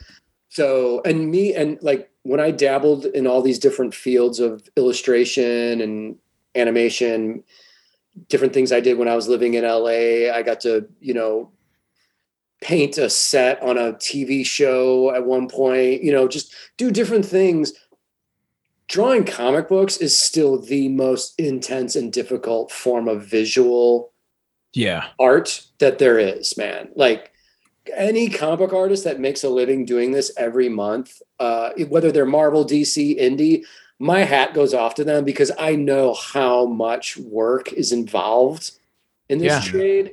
And I know illustrators and other guys in other fields that are like, you just make one drawing a month or one image or animation. You're still working hard, but you've got a team to support you. Whereas if you're doing comics every day, turning out pages every day, that's a really intense way to live. It's a grind. Like, just from being in Portland and even just doing this podcast, we've gotten to have some really great conversations, like people like Terry Dotson, right? Yeah. And like Terry's awesome, but like, man, him and Rachel, you look at how much work they put out and the quality of work they put out, like, highest tier in the industry you possibly could imagine you can be at. And they're just constantly putting stuff out, new projects, whether it's like X-Men or their own, like Adventure Man or something like that. Yep. And it's just one of those where I'm like, I don't know. Like I look at myself and I go, I don't know if I have that level of crazy in like, that's a grind, man. Like, and I don't know. It really makes you realize how great some of these individuals in the industry are, My hat goes off, man. It's intense. That's why I usually take breaks in between projects. Like when I finish this last issue of the new Girl Scout series, I want to take 2 to 3 months and I have to catch up on commissions. I want to do a couple of my own personal projects. I've got a couple of illustration things I want to do, but I'll probably do a 2 to 3 month break maybe from sequentials just because that's awesome. Yeah. This has been going on for like 2.5 years now of working on this series. And it's like, it becomes intense. It takes over your life really in a way. I think that's great though, because you too often have heard like, don't take, you're only as good as your last project. Once you finish one, you got to jump on the next one. I like the idea of like, no, I'm making sure that I've got some time to take a break, to catch my breath. So you don't get like that burnout, which so many people are experiencing right now. Like so many people are coming forward and going like, no, I'm burned out. I've been grinding. And then the pandemic hit and it's just like, Yeah. It's a lot of shit to deal with, obviously. So everyone is at their own pace. Everyone can kind of like produce at their own level. But I mean, I've got buddies that are like my age that we've been in this for a while now, and everyone at some point has to kind of put the pause button on for a minute and just reassess. And when I was younger, I was like, fuck that. I'm never doing that. I'm going full force. But the older you get, the more you're like, you can take a little time off and it's not going to end your career. Like it's not the end of the world. Like you don't want to like fry yourself out to the point where you can't come back. Yeah. You know what I mean? Like you don't want like a permanent burnout. You don't want to be where you get to the point where you just don't like it. Like I don't know if did you read Monsters by Barry Windsor Smith? Did you see You know, that? I it's on my to do Okay. read my to read list. It's on my pile. Yeah. Awesome. Oh, okay. It looks incredible. It is. Looks Okay. I was gonna say there was an interview with him where he was talking about how he just got to the point because he grinded for years and years where he just hated drawing, like permanent burnout. And he said that when he was doing Monsters, I mean, it took him years, what was it, like a 20-year book or something in the making. And he said that it was the most like unenjoyable process trying to get that book done. He knew he wanted to get it done just because it was, such a, like he felt one of the best things he'd ever done. And it is, I mean, it's fantastic. But like you hear him talk about it and you're like, it's really like, there was a lesson to be learned in there. It's like, oh man, like this guy, like he doesn't like drawing anymore. He doesn't want to draw anymore. Yeah. And it's like, fuck, that sucks. Cause he was he's so influential by industry standards and also just a phenomenal storyteller that you're like, man, I really don't ever want to get like that where you just, doesn't matter how good you are. You're just like, yeah, fuck this shit. right. Right. I know, man. And you see the level of craft that he puts in his work and what he was doing that made him popular. Like even just the Marvel Comics Presents Weapon X. Mm-hmm. Right. Like I revisited those recently and I'm like, this is some of the best drawing in comics ever. I don't know how you would keep this up on a consistent basis, but as a standalone thing, it's this gorgeous seminal work. But I am not surprised hearing that drawing became unenjoyable for him because how would you even keep up that level of craft and intensity? Yeah, exactly. I think it was just too much. I mean, I don't know what he's been doing.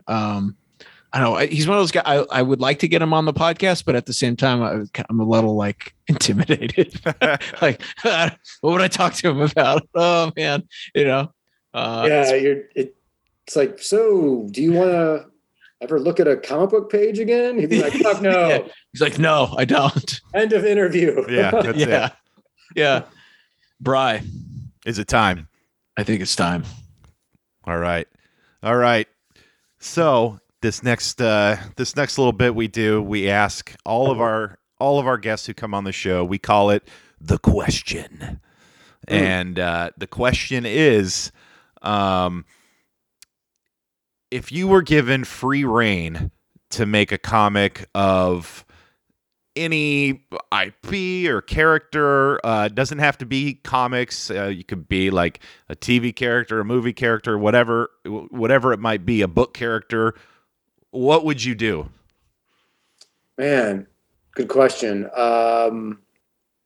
Sky's the limit on that. Shit. Got him. I have several different answers. That's okay. But, spit them out. We got this. I mean, as far as like characters go, I'm a Spider-Man fanatic. So anything in the realm of Spidey, meaning me being able to do my own thing with that. Yeah. If it was DC, it would be Batman and teaming up, like obviously with like Frank Miller. If we're talking dream team situation of just. Let's just make it as weird as we can. Like me and Frank working together. Why not? Sure. The other part of me is like, I'm a huge fan of weird, strange psychedelic stuff. So like working with like Alejandro Jodorowsky, the guy who did the In Call with Mobius, like something very strange, bugged out, sci-fi, psychedelic on that realm, like European kind of style, weird shit. And then there's also just me continuing on with my own IP and my own characters. Yeah. Which I do really love, just writing and drawing my own stuff and being like the master of my own domain. So, definitely. But having that, but just reaching a much bigger audience. Sure. Yeah. Because right now, it's weird, you guys. Like I go back and forth on this, but our pop culture now is so heavily dominated by nostalgia.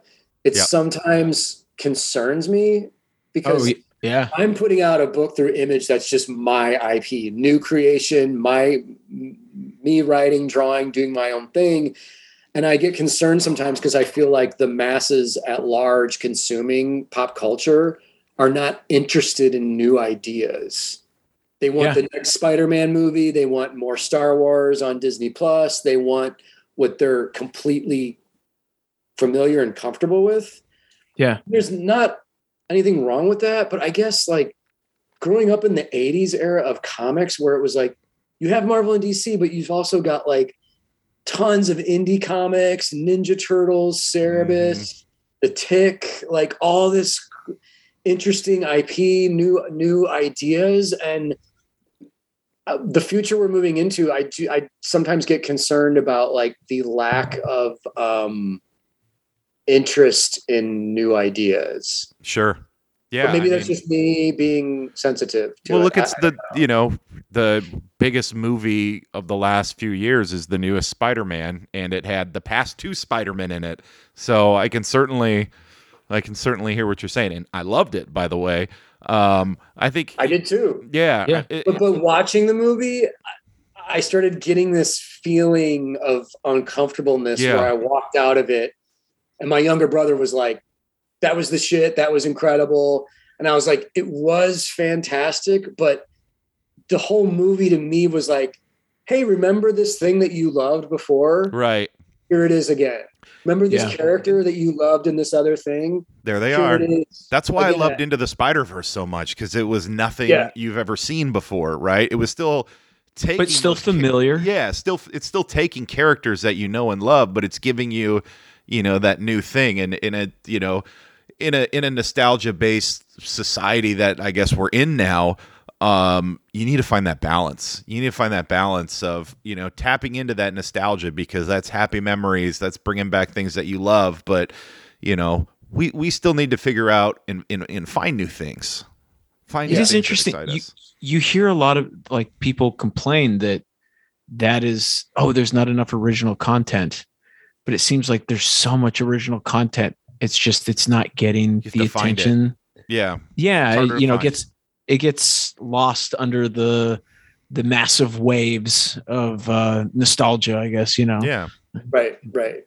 And it's interesting too, because like pop culture and because of social media and all this, everything is splintering off into these real specific niche audiences of so comic books themselves now are almost like a niche scene and a niche art form.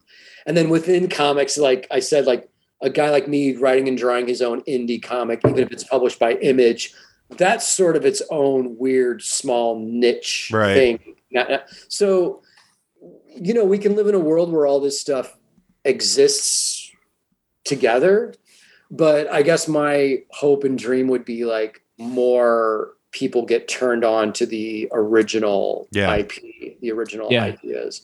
Because I want younger kids to come up and be like, I can write and draw and create my own characters. I can do my own thing. Like, I want to know who's going to invent like the next Ninja Turtles, man. Like, where's that going to come from? Who's going to do that? And so that's the stuff that keeps me excited. Like a new Batman movie is cool. It's exciting, whatever. But I'm more excited about like, who's going to give us the next TMNT or, Adventure Time or something. Well, look at how things go. Like when Netflix, like Stranger Things is a great example, right? Mm-hmm. That was this brand new thing.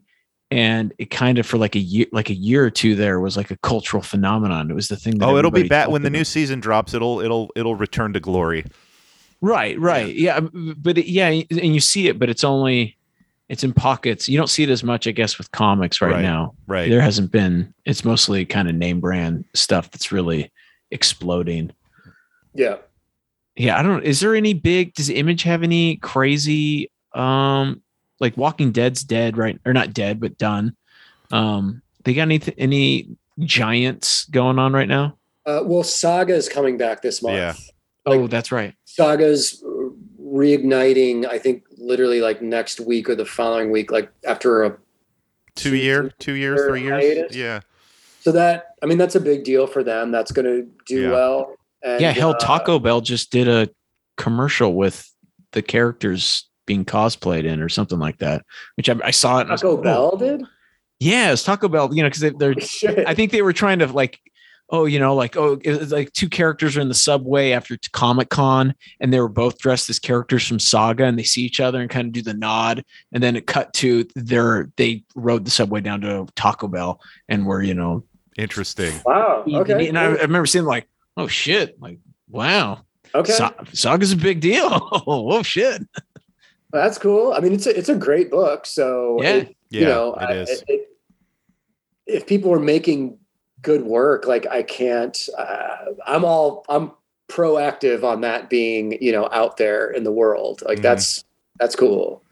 Yeah. So it's hard to keep up with everything that's coming out, but I've got like, my favorite stuff that I look at and read and check out. But that's the other thing too, is like just keeping up with the amount of content that's going on in the world right now that's its own baffling ordeal at this point. So well, that kind of segues actually rather beautifully into our next kind of segment is as we start winding down, we like to go over what everybody's kind of reading comic wise, just what's new on the shelf that is hitting everyone's fancy. So Jim, what are you reading, man? Yeah. I'm trying to I really love Ed Piskor's Red Room. Speaking of brand new IP indie comics, he's doing this crazy horror slasher type series at Fantagraphics. I think he's on issue 4 or 5 of that. Wow, Fantagraphics is doing floppies. That's awesome. Yeah. And shit. The first collected trade of it just came out as well, just a couple weeks ago. So I've been digging that. I love James Herron's Ultra Mega. Yeah. So good. Skybound. That for 2021, that was one of my favorite titles. That completely blew me away. What else am I reading? I'm trying to visualize. Layla Starr at Boom, The Many Deaths of Layla Starr. I don't know if you guys check that out. I have not. No. Really fantastic. Written by Ram V, who's writing Swamp Thing right now at DC. Okay. That book was spectacular. Writing this down. Check it out. I think you'll dig it. It was just like a 5-issue miniseries, and I believe the trade came out today. Oh, awesome. From Boom. And what else? Decorum by my buddy Mike Huddleston at Image Comics, Jonathan Hickman writing. My old roommate from art school, one of my best friends, Mike Huddleston, is the illustrator of that. That was fantastic. You roomed with Mike? Yeah. Holy shit. He was my roommate in college. So now let me ask you this, because I went to school and sat next to Tamra Bonvillian, who was like, even as a student, she was just like one of the top people in our class and by far the best colorist. Sure. Which now that's all she's doing is just destroying, dropping bombs, beautiful, beautiful color bombs on the comic pages. So was Mike a beast back in college too? Yeah, he was the best guy in his class. He was 2 years ahead of me, and then I met him and we became like a penciler inker team.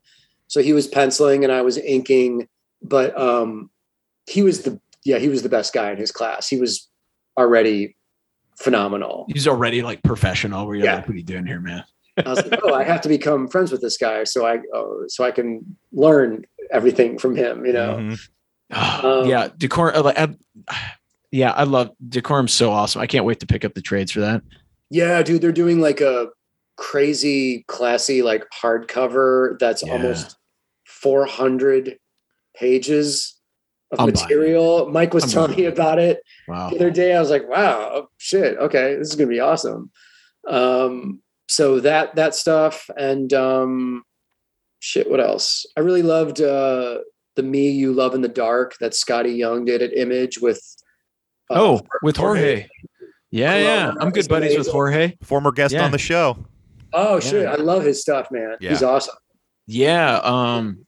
Yeah, Jorge, and he's also just he's so much fun to hang out with. Him and I will occasionally we do this convention over in Boise, and so we'll meet up there. And like his wife Morgan, who's also a super talented artist. Cool. I think she's doing something with Image or DC or somebody like that right now. Anyways, so we'll all go out and go get dinner and stuff, and they're just so much fun. They're just wonderful people. You know what I mean? Awesome. Not only super talented, but then also like amazing folks to hang out with. That's perfect. I love Yeah. his stuff, man. He's so good. Yeah, he's killing it right now. And another book that's really popular that I just read and just discovered over the holidays was Something is Killing the Children. I've heard great things about that. Yeah. Yeah, Horror title at Boom Studios, and it blew me away. It's really good. really. Okay, It's very like it sucks you in. And I just went from one trade to the next reading it. I was like consuming it. I was like, the story's great. The art's great. It really brings you in. I'm a horror fan anyway. So Oh, okay. it's just a very well done, creepy, awesome, well told story. Wow. So yeah, I'm looking at my shelves. I think that's kind of it. I read like lots of old stuff too. I'll just reread shit from my collection. I reread Akira this year, like the entire Oh, wow. sized, all 6 volumes of that, and just filled my head with that crazy Otomo brilliant manga that Dude.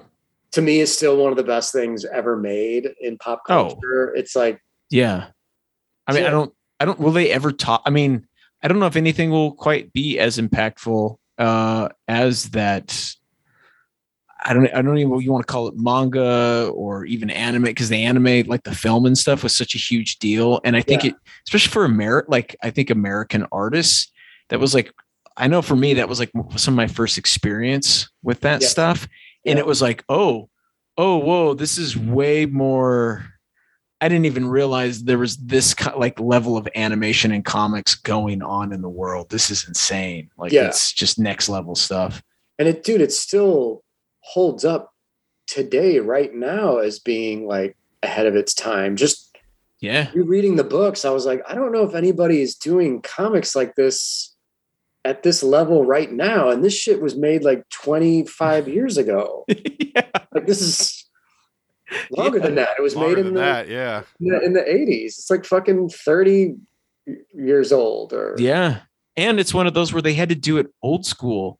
Like there was no like models or SketchUp or any of that stuff, which, like I completely see the value in all those tools because they streamline the process. But like that was like old school, like pencils and drafting tools and like 3 or 4 guys, like, sharing a desk and working on the same page. I mean, it's like a hard, just it's so hardcore, like the most hardcore. Yeah. I love it. I love it. So it's cool. I mean, I'm still inspired by like brand new stuff that's coming out. That's good. But also I always have like half of me rooted in kind of like the classics in the past, and like, just like I said, digging through old boxes, discovering old comics. I'm still super inspired by Jack Kirby and like the shit he was doing in the 70s, like rediscovering New Gods a couple of years ago and all the fourth world stuff, just the scope of his imagination. Like, even if my stuff doesn't look like his, the fact that one visionary guy can make this stuff, to me, is just very inspiring to be creative. I have the DC's Absolute Jack Kirby Fourth World, so like the giant hardback deluxe. Oh, it's gorgeous. Does it weigh like 50 pounds? Yeah, it's that huge. One? It's huge. Yeah, it's beautiful though. That's amazing. Yeah, I love all that stuff, man. It's great. Right. What do you got, man? So I don't have as many, but I have one that I've been looking forward to for a while. But this is part of the DC's Black Label line, and so it's issue 1 of Batman: One Dark Knight by Jock. So I just got that. Yeah, it's awesome. It's really cool. I love his art. I love his page design. There's something. Hey, Bri, Yeah. I will be right back. You guys just keep going. I just have to hit the head so bad. Sure. You could have just went. God, Just let it. you Just see what let I it have to go. deal with. You see what I Just have let to it deal go. with? That's why you get Gatorade bottles, buddy. Exactly. No, I love the way he does his page design. The way he designs it, I think it's phenomenal. He almost gives me like a kind of a Frank Miller vibe. Like this definitely, like I read this and I read, oh, this is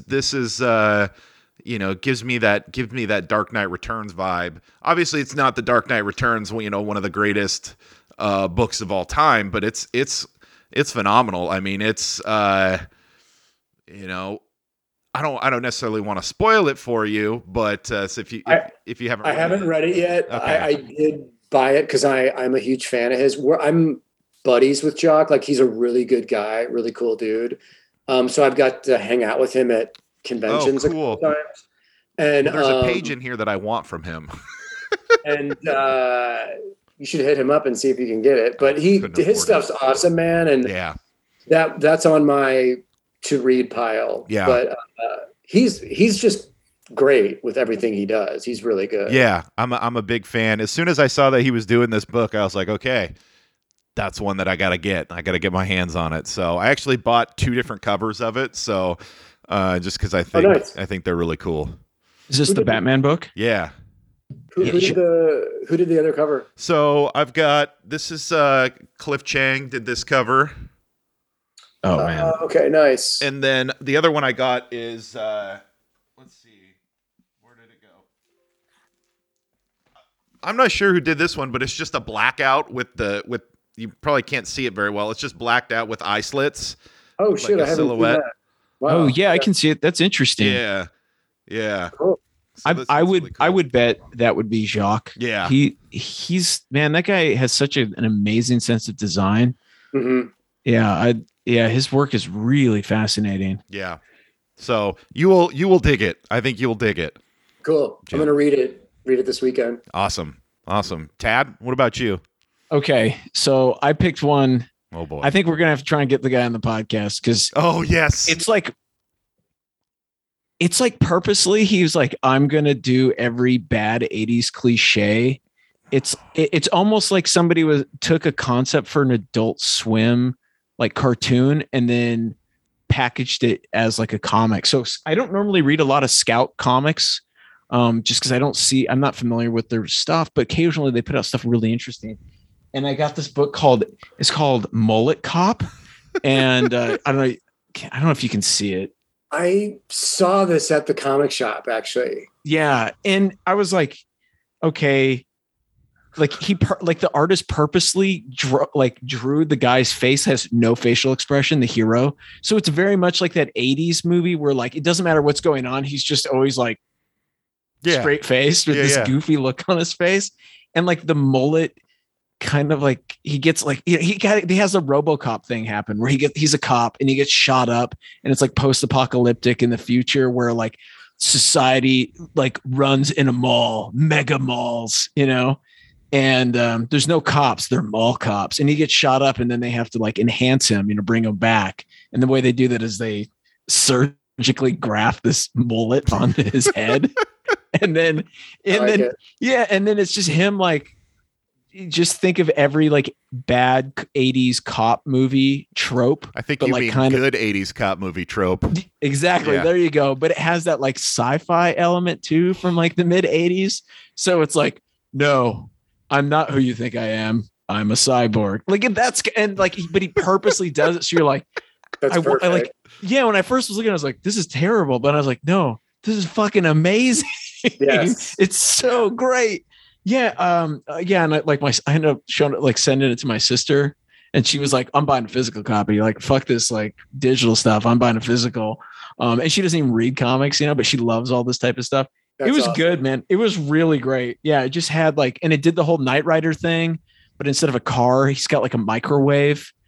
because he's going undercover as a like a buffet food restaurateur. You know, like it was just the artist on it is I just closed it. Is it one guy writing and drawing and doing everything, or is it a team? I think it's one guy. Yeah, it's just one guy. He did everything for it. His name is Tom Lintern. Okay. And then it was edited by Andrea Lorenzo Molinari. I don't know who that is. But I'd never heard of Tom Lintern, but the dude's fucking amazingly talented. And if this doesn't get picked up by, I don't know, like, was it A24 Films or, you know, or like Adult Swim, like they're crazy.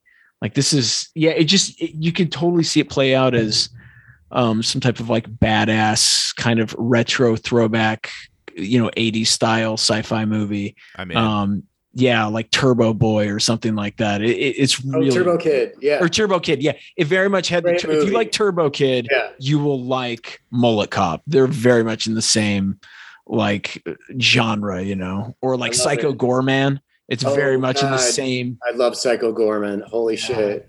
Oh yes, I'm a huge fan of like schlocky 80s, 70s, and 80s kind of like B movie stuff, action, horror. Yeah. 80s ninja movies, you know, like Cannon films, all that kind of basically the shit that we grew up watching on cable. What was it? One series was it? They made like 8 of them. I think it was American Ninja. Yeah.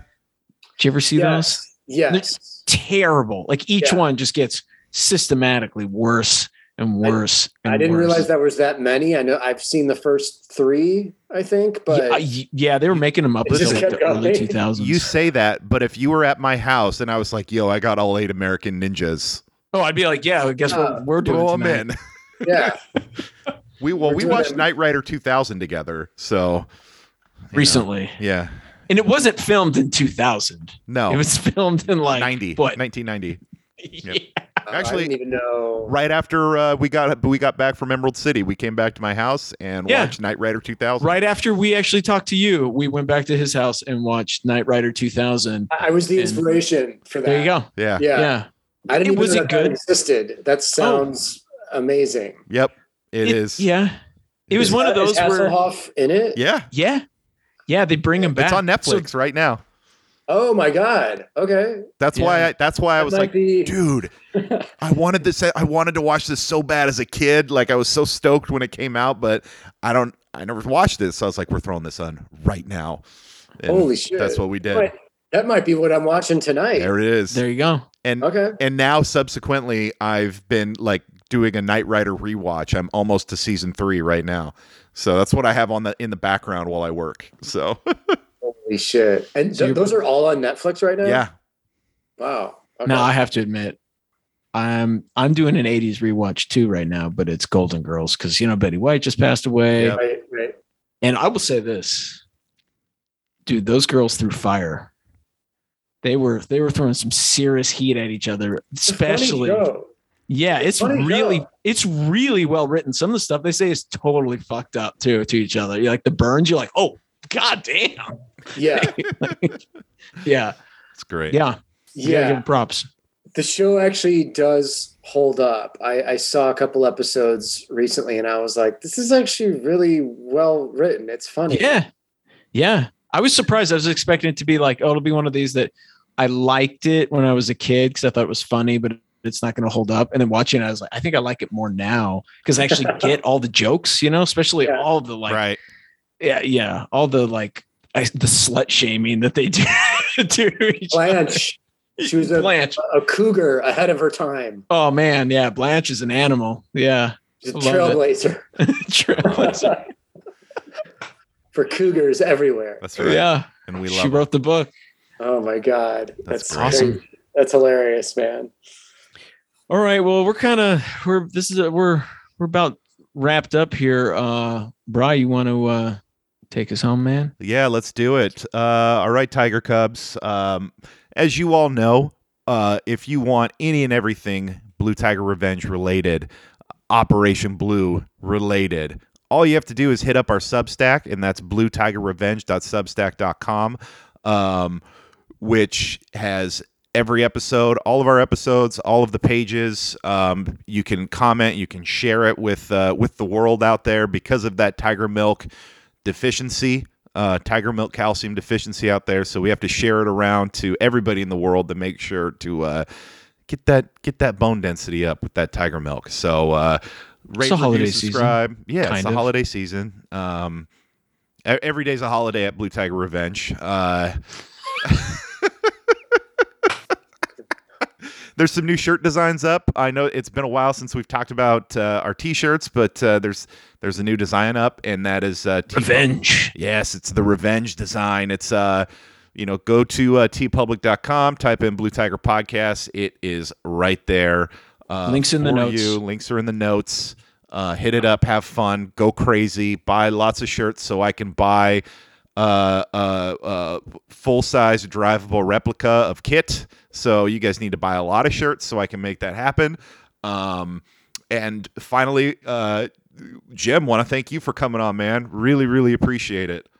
My pleasure. Thanks for having me, you guys. I had a great time chatting with you. Yeah, where can people find you?